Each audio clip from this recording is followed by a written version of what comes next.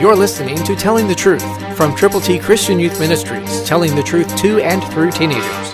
Here is Triple T founder and president, George Dooms. Believe on the Lord Jesus Christ, that Christ may dwell in your hearts through faith, that you, being rooted and grounded in love, may be able to comprehend with all the saints what is the width and length and depth and height, to know the love of Christ, which passes knowledge, that you may be filled with all the fullness of God.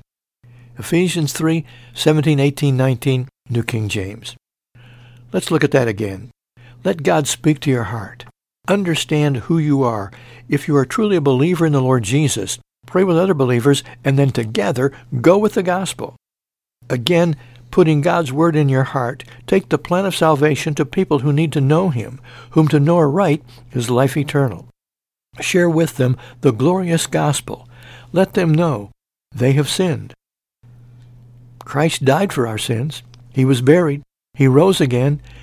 And now by believing on Him, we can have life that lasts forever. Take God's ABCs and share them one-on-one with people who need Jesus. Call us 812-867-2418 and join the army of Christian communicators who are going with the gospel. Will you go from where you are to people who need the Lord?